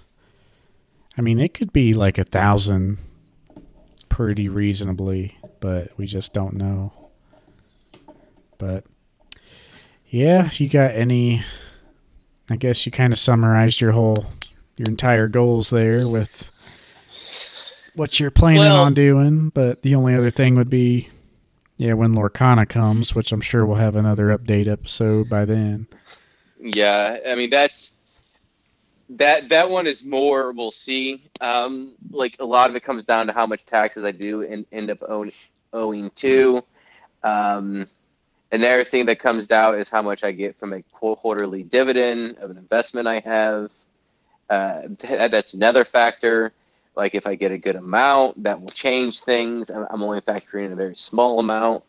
I didn't get any this quarter, which is another reason why I had to sell from my personal collection instead of from using some of my quarterly dividend I had. That was as unfortunate, but it is what it is with everything else. Like every market's in the crapper. So yeah. I don't know what I was even thinking, even expecting a quarterly dividend. Honestly, looking back, I guess I was foolishly optimistic. But I am optimistic we'll see a rebound with what my investment is, and we will see a nice little dividend come, I guess it'll be March, won't it? Yeah, March. And maybe it's quite a bit, and it's more than I expect, and I will be able to pull the trigger right then and there. But yeah, long story short, some of the options I might go will be Elsa, PSA 9. If I miss my opportunity for that card, what I'll end up doing then is probably just get the Luigi at the con. But most people want those to be together, so we'll see about that. But that's kind of what I'm thinking is either the Luigi or the Elsa. I'm going to make it everything I can do to make the Elsa happen because it doesn't matter. The way I see it, I'm not going to be able to get any card until probably mid-spring or June. So with that in mind, I'm probably going to have to shell out $2,000 for the Luigi is kind of what I'm assuming. So, yeah. Basically, you're looking at Elsa, Luigi be my next big purchase, and when I sell Arcana cards, all of my binder cards I want done, and I don't know if I'm going to go for the ponchos, just get that out of the way before they go up, or if I'm going to try to make a run for a 20th anniversary Battle Festa. it's kind of hard to say which ones I'll make a run for because they will be about the same amount because I'm going to go for all 4 ponchos at the same time for like the carp pair and the Rayquaza pair because while those aren't necessarily as high as on my list, if I'm going for these other cards, I might as well just go for those two. Yeah. So that's kind of where I'm at with it, and because they are pretty much all in the same tier, more or less. So basically, do I want to go for having 4 awesome cards in the hobby, or do I want one of the best in the 20th anniversary? That's pretty much what it's going to come down to, because the costs about $5K for PSA 9 or $5K for those 4 cards and 9s. They're going to be pretty close, so we'll see what happens. Yeah, I was going to say something, then I forgot what it was. Yeah, I think it was about the poncho. Like, I'm okay with, like, a certain set of cards of only owning one. Like, of all the Scream cards, I sold the rest, and I only own Mimikyu right now. Yeah, I may buy them back down the road, but, I can do that with a lot of things. I bought the Beauty Looking Back and the Cramorant. Like, I'm okay with just owning the Beauty, but I can always sell the Cramorant down the road. But with Lorcana, like, I like that whole set because it's essentially the first edition base set. Like, you have the first released cards, and there's only 7 of them, and it's just a nice set to have. Maybe I could sell it down to just owning the Mickey, even though that's not the most expensive. It's just something to, hang on to for just a keepsake. But yeah, things would have to come my way that I would need to purchase to get back up. But my priority right now is, crunching the numbers for a Mario and then reevaluate after taxes. I'm not going to be buying much. The only poncho that I want is the shiny Rayquaza one where Pikachu has like a little side growl. It's the only one where he's like in a not so straightforward pose. So that's kind of cool to me. But we'll see what happens. It's going to be tough out there. I think a lot of people are kind of buying up the ponchos as well. They're getting harder to find. The one I want specifically is the XY207. I don't think there's a single one up for. Is that the shiny Mega Charizard? Yeah, Not I think. shiny, Yeah, I think I said Rayquaza, but it is the shiny. Yeah. Mega Charizard. All right, I guess that's Mega Charizard. What is it, X? Yeah, Is that what it is I think so. Because I was saying shiny because that's, but it's not. It's like X and XY. Yeah. So. Yeah, and that's why I think Rayquaza, because it's black like shiny Rayquaza. Yeah, exactly.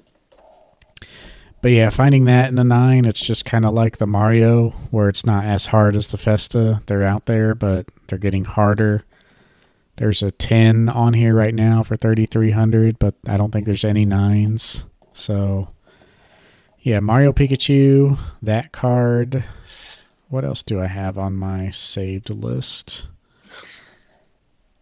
A Not Awake Pikachu, PSA 9. So that's something too. It's the Birthday Pikachu in Japanese, but it's from the Not Awake magazine, volume 6. And it's the cooler one. It's only, $1,000 for a 9 listing, so maybe you could get it lower than that. Here's one for $850. So if I sell those Lorcana cards and have extra cash, this would be one that I pick up just because it's a little, less. But yeah, aside from Mario, that poncho, this one, and maybe the card file set where, it's the checklist with all the Kanto starters on the front. That one's up there for me too. But those are really the only 4 big cards that I really want. I guess after that, maybe the Jesse James Meowth Rocket card. I don't really like the Giovanni at all. so that's the only one I want there. But yeah, after those 5 cards, though, I'm gonna have to sit down and think like really what I want to do with my collecting, because those are really the only big chase cards that I've had on my list for a while now, If and you go after I'm getting close. the 2010 illustrators. Yeah, I don't know. I'm just not big on the Illustrator cards. It'd be cool to have one of each, like my favorite Arceus, my favorite Zoroark, or something like that.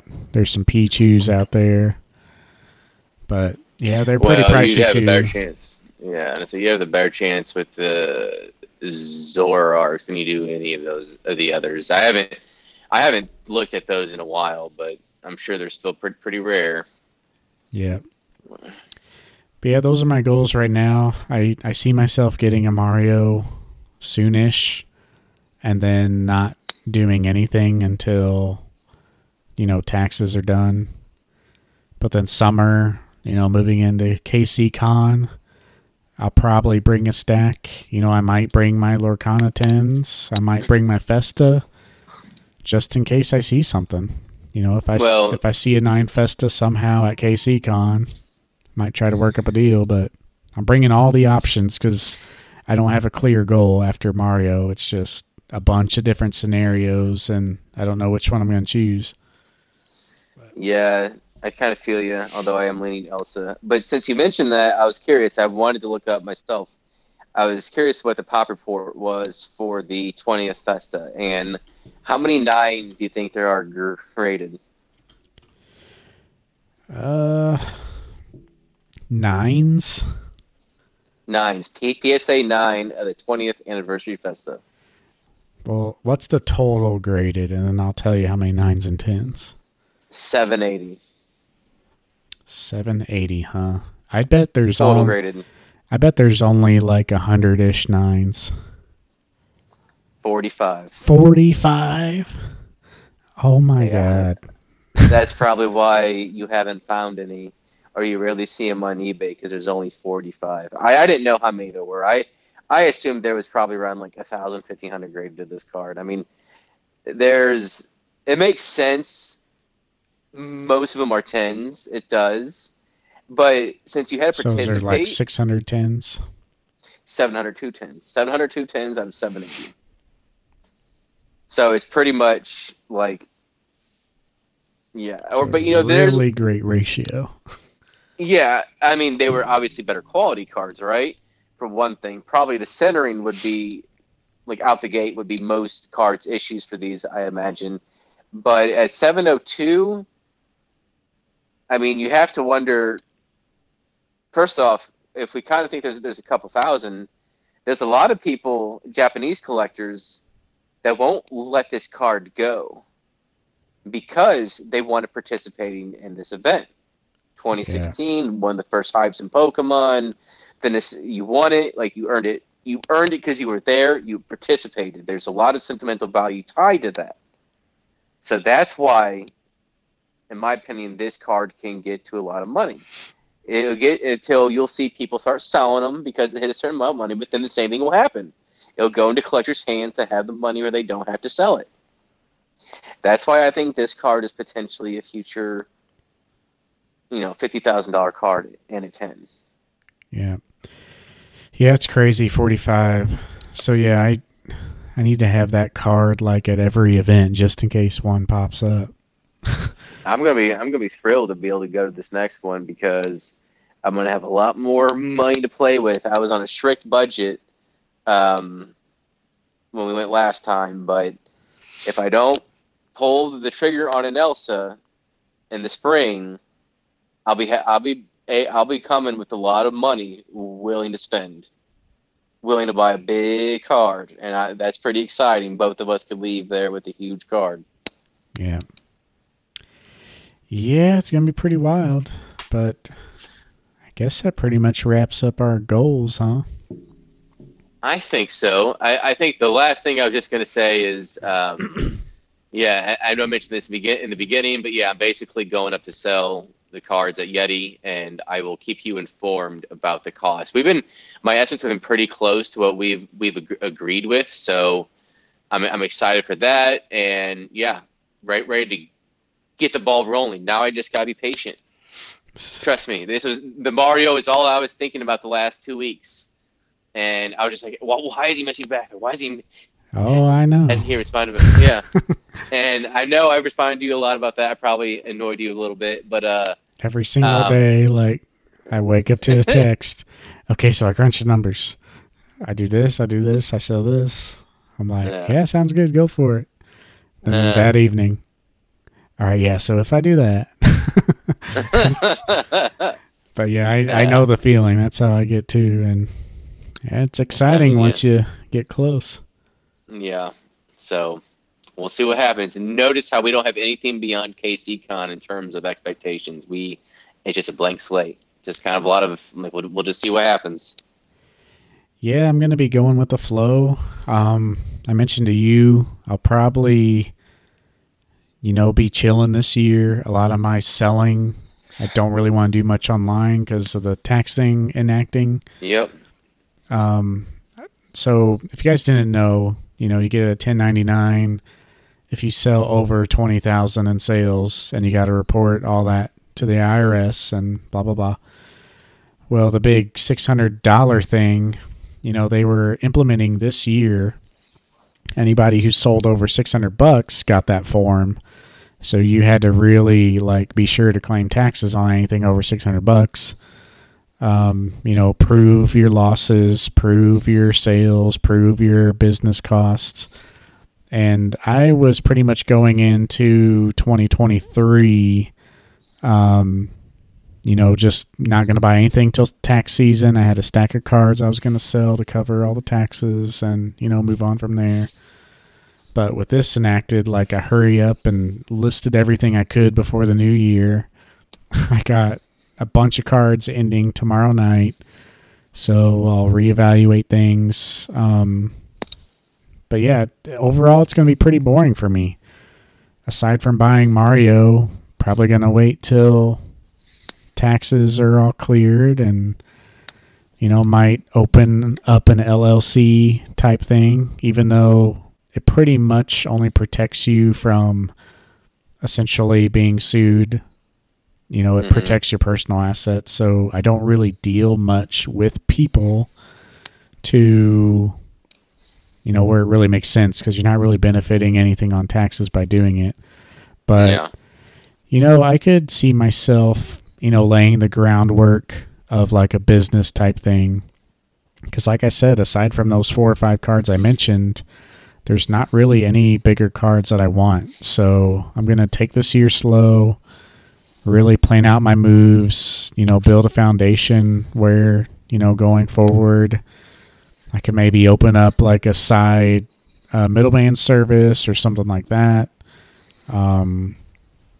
But yeah, I would make sure I'd want to do it the right way where you could track your stuff and do all that crap. But yeah, it's exciting. It's going to be a boring but pretty important year. But what is that noise? Absolutely. My cat's playing with the food puzzle. Oh, we got him for Christmas. So nice. Yeah, he's been pretty good so far the last few episodes. So yeah. He's just doing his thing. Yeah.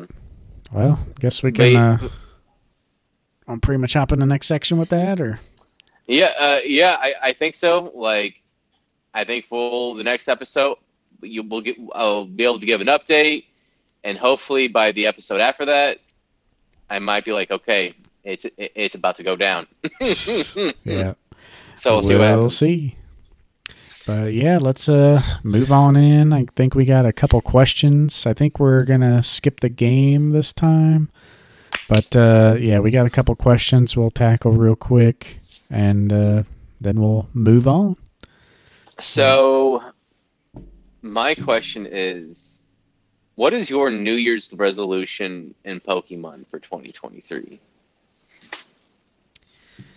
So I know mine, we've kind of dabbled in this a little bit um, with the topic, but I don't think we quite touched the subject. So yeah, my main one, the generic answer is focus on my goals, kind of like I just explained in my spiel.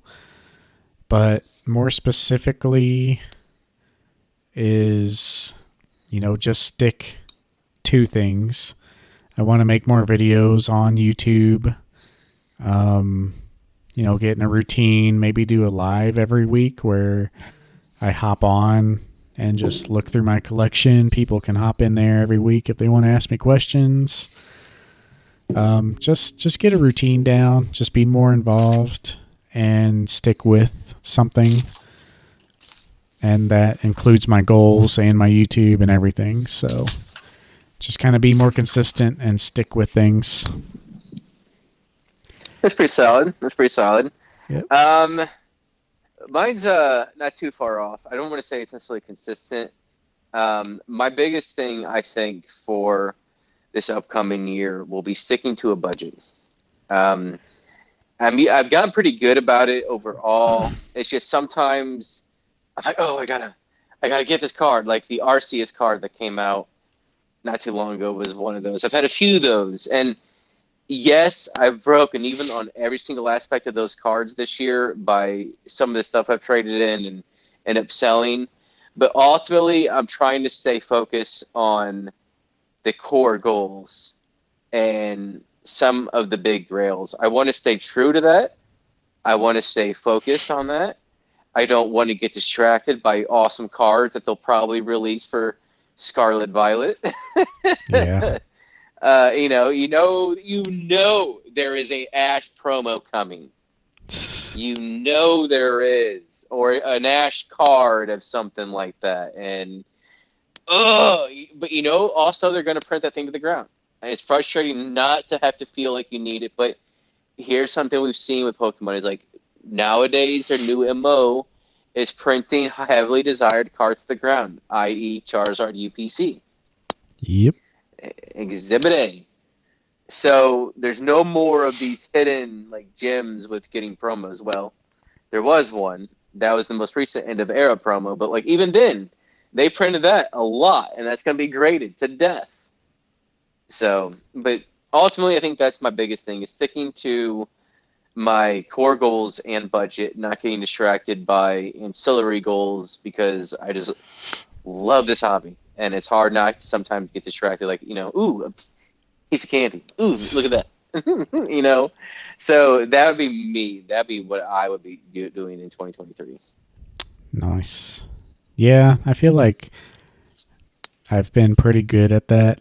Like every time a new set comes out, I try not to get excited about the alt arts. And yeah, there sure is a lot of special arts that I want, even though they're like $2 a piece, but you can't get caught up in the current hype.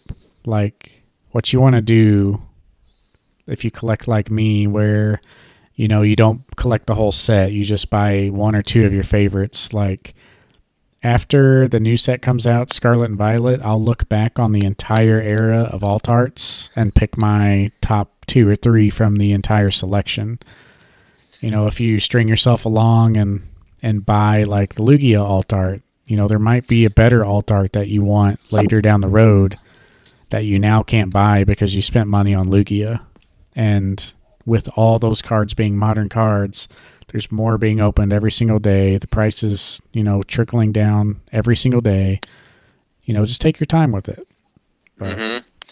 And when you can look back and you have more options, and yeah, that Lugia might not be the best alt art ever. 3 sets later, there could be another Lugia. So, even better, or Greninja. Yep. Which is going to be my true test if they still do alt art, which I assume they will in Scarlet Violet. If they come out with a Greninja, that's going to be a true test. Yeah. Like they did like a character rare thing for Lapras too, but like that'd be another one. Yeah, and I'm good at that also because I have a backlog of old cards like the ones I mentioned tonight, where if the money comes, or an urge comes, like I have a backlog. So maybe I'll need to practice that more for like 2024 once these goals get complete. But yeah, just set your goals and stick to them. Yeah, I will say I do experience from time to time. There is at a local card shop that's beginning to dabble more in Pokemon. They've been having like really cheap Japanese cards, like from current sets, like character rares, and English sets for like $1. Near mint, like probably PSA 10 based on first inspection of like special character rares and Japanese character rares, and it's so cheap. Like I buy like 8 cards for $20, and it's dirt cheap. And those cards, these are the cards, the ones I mentioned, character rares and a few other ones where yeah they're $1 now, but in a couple years those are going to be like $5 to $10 easy in near mint condition. Like Yeah. like 5 years or so.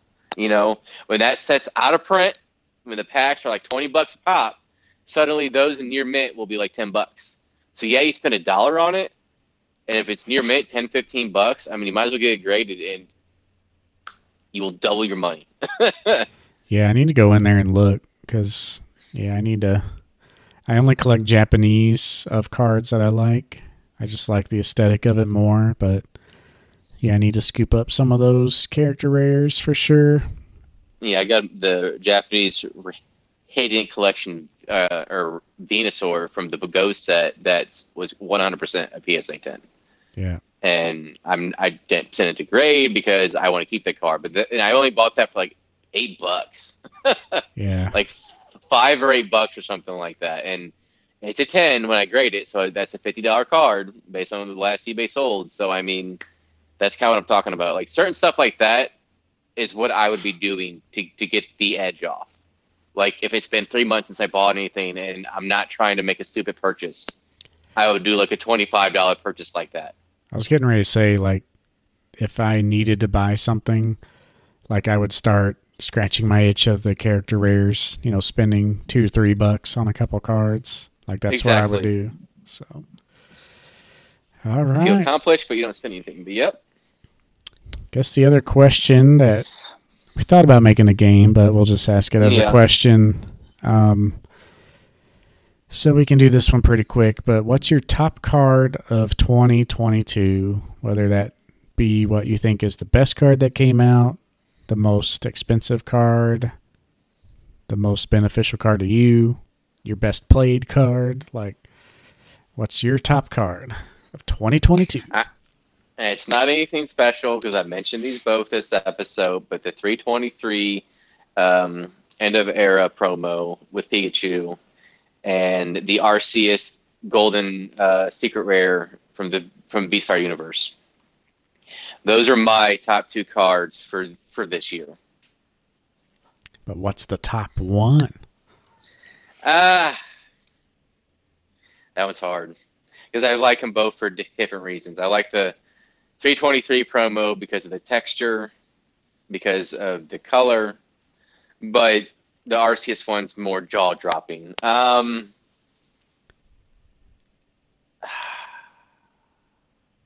go with Arceus.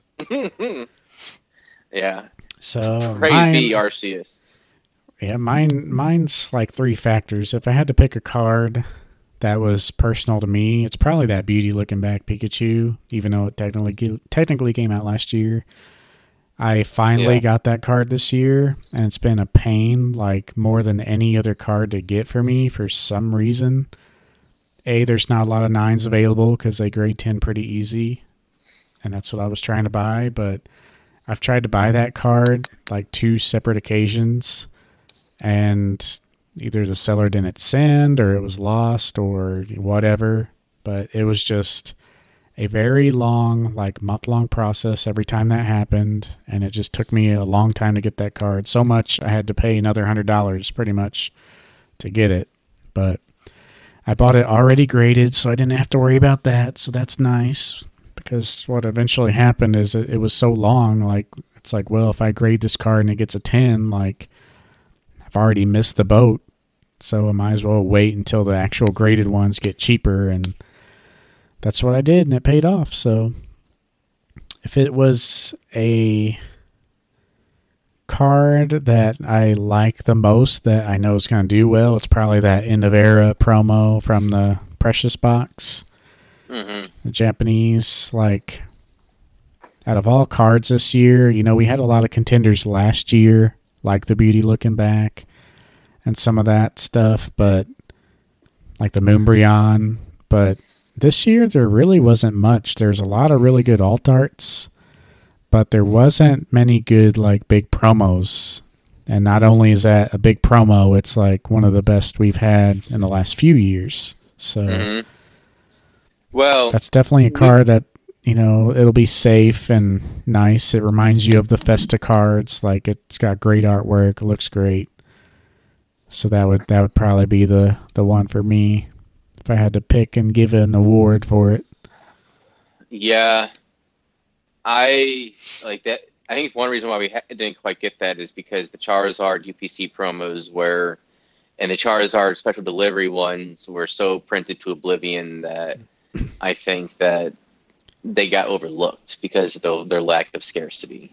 See, that was my third factor. Like, as far as, like, who stole the show, I would put the Charizard UPC and the special delivery Charizard as the card of 2022. Just because Pokemon just blew the caps off everybody and said, hold my beer. And they got the job done. Iconic cards, everyone wants them, and everybody can have them because they were just printed to oblivion. And I love that. Well, and I think at this point we're in the age where you can't really scalp right now. And I know this is anecdotal, but you're seeing a certain amount of flux of people leaving the hobby temporarily. I think in part because of the market with some of their cards. They suddenly their stuff isn't worth anything. They're upset. They're burnt out, and other factors in life have them doing other things. And it's obviously like never been healthier as well. But I wonder if there's a little bit of column A, a little bit of column B as well going on. And it's great for the hobby as a collector overall, but you just kind of have to wonder. I think we're still a ways away from having this other hype, which is a whole other thing. But I know you think there might be one coming. I think we're several years away, unless we have like a Stranger Things phenomenon occur, where it's featured on some sort of hit show that everybody loves, like Stranger Things, obviously, and it just sends people go nuts over it. That's what would make me think of a potential hype to get more people in. But right now, it's just a kind of a slow trickle. People in our generation, their kids are starting to get involved. Yeah, it's just, I don't know. People sure still tried to scalp that Charizard UPC. Oh, they tried. Like, I was the only one who ordered one box out of at least 10 plus. And the guy behind the counter said those 10 plus ordered the maximum of 6. So people... I wonder if they paid in full. I wonder if they paid in full, too. A lot of people did because, the talk of the internets was that, you're less likely to get your order canceled paying in full. So that's what I did. Granted, I only ordered one box. And from, I think it was Shining Fate's release, I know our GameStop, make sure everyone gets one before everyone gets two. Yeah. So they have that kind of system. So I'm like, well, I just want to make sure I get one. And that's all I'm going to get because, yeah, these are going to be crazy. And sure enough, I mean, sadly, a lot of people who did that are likely the people who only got into the hobby in the last 2 years and bought, the casual stuff. And they're losing on that as well. I'm sure some people felt like, okay, finally an opportunity to make money in this down market, and then just went all in, and they got burned there as well. So I'm sure a lot of people are going to have some rough experiences, but in the end, if you're in the hobby for the right reasons, you're winning. Just like winning. Yeah, just like in 2020.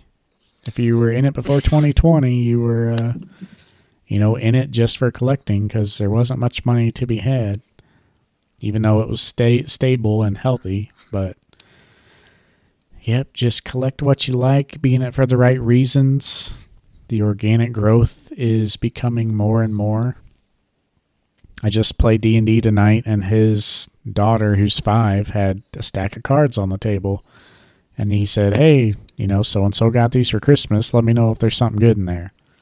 Like, I saw multiple posts of people's Christmases, like random, casual normies whose kids, are into Pokemon. So it's not like people I know who are for sure not into Pokemon or anything nerdy, like they're buying their kids Pokemon cards. Like the drive is still there, just like it always has been, if not more now, because it's thriving. And that's why I think a boom could be coming. Like if there's any uptick, like if Pokemon is booming like this and like this downtrend of a market in general, if there's any uptick whatsoever or any sign of the sun on the other side, like who knows what could happen. But. Yeah, I mean, I noticed that a little bit. Like my friend, his sister got him, like an adult, got him just a few packs of cards, and he's like, I was like, what'd you get? And he was like, I was like, is there any polar? She's like, a surfing Pikachu and something else. I was like, surfing Pikachu? That sounds like celebration pack. Yeah, I mean, and then I had another friend I didn't even know bought packs, bought a few Pokemon Go packs, and he bought a bunch. There's a few friends I had like that, and they're still buying packs here and there. I'm like, wow, that kind of, like, people you wouldn't even expect like adults were buying cards. That actually completely threw me off because I was not expecting that. And when that happened, you realize how many of the people, like, are just like him that are a good portion of the hobby. Yeah, and like this random like normie person that I work with, their kids, the kid that I saw in the picture, he not only had the cards, but he had like a 4x2 binder. So he was like collecting cards in a binder. So like it's there, it's everywhere. You just might not see it. So yeah, which I still think that the precipice of the next hype is, as I mentioned, the Stranger Things phenomenon, but it could be something else. Like, who knows, really? We are a ways away, though, in my opinion. We are multiple years away, in my opinion. But who knows? I could be wrong, and you could be right, so we'll see. Yep. But, yeah, I guess that will about do it for this episode. It's been a pretty solid one, and we will see you guys next year, I guess. Next year? Get it? Yeah. Don't know what the topic is now, but we'll figure it out, and we'll see you then. Happy New Year. Until next time. See you.